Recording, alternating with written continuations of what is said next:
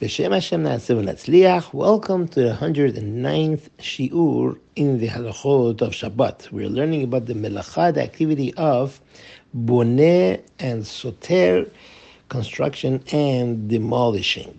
Let's say we have a box or a room where there is food in there for Shabbat and it is locked and they cannot find the key. And now they need to have this food for Shabbat, otherwise they won't have anything for Onik Shabbat, for the pleasure of Shabbat. You are allowed to break the lock or the door or the top of the box in order to get to the food. If there is a goy, you could ask a goy, a non-Jew, to do that for us. The reason is why you are allowed to do this, and we don't say that you are demolishing on Shabbat, because demolishing is only prohibited if you want to build in its stead.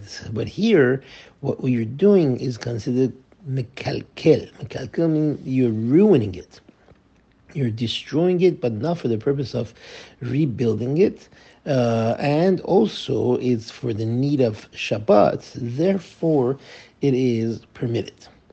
It is prohibited for to braid the hair or to open the braid on Shabbat because it is similar to building and demolishing, because you are braiding the hair. That is a method of assembling things together, and that would be part similar to boneh.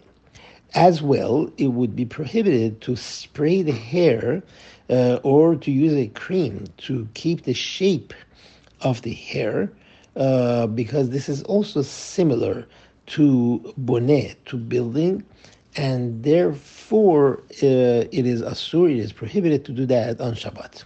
Thank you very much for listening, and have a wonderful day.